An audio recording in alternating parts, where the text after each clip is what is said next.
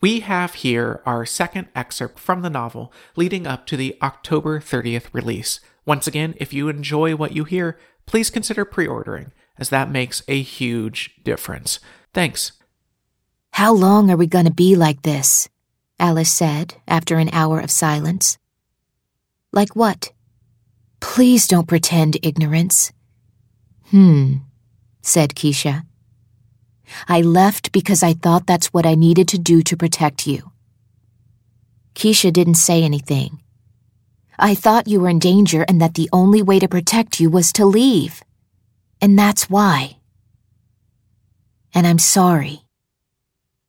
Still, Keisha said nothing. They entered Wisconsin. It was a rainy, cold day in the Dells, and any tourist who might have been around had been driven into the malls and indoor water parks. No one was on the road, certainly. They arrived at the King Arthur Camelot Splash Zone, which had several letters broken on its sign. The park was inside a dark and boarded-up building. The slides that wrapped around the exterior walls like vines were unmaintained and sagging. If there was a hiding spot for an otherworldly creature in the region, this looked as likely a place as any. One of the doors was propped open with a bit of cardboard, maybe from teenagers who came by to drink and skate in its empty pools. Or maybe so this oracle could come and go. The two of them slipped inside. Faint light seeped from between the boards, but it took a long time for their eyes to adjust to seeing anything at all. The swimming pools looked like open mouths. The slides were looming spirals in the air above them. Their footsteps echoed in the cavernous space. "Shit," said Keisha.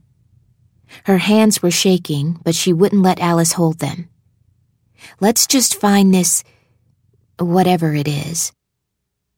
They walked along the edge of one of the pools, looking for something out of the ordinary. It didn't take long. Once they were able to make out details of the space, they saw steam in the center of the room and started toward it.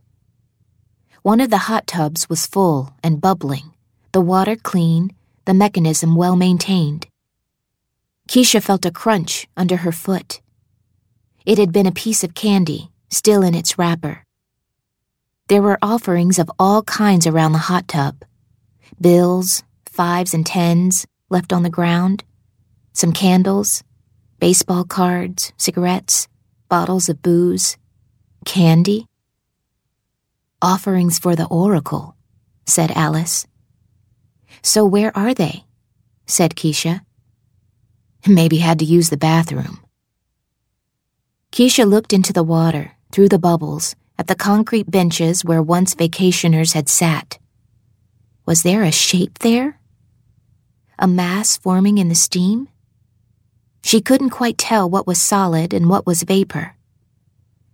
The shape spread, like ink in water, until it was a cloud of gray, which rose toward the surface, and a person with a gray hoodie pulled completely over their face emerged, sitting relaxed with arms spread along the sides of the tub. Their hoodie was dry. The air was perfumed with the smell of heather. "There are," said the person in the hoodie, in a distant, gentle voice, "oracles on these roads." Check out AliceIsn'tDead.com for more information about this book and the book tour, where I'll be talking with folks like Mara Wilson, Jonathan Lethem, Nisi Shaw, and Daniel Mallory Ortberg. See you out there.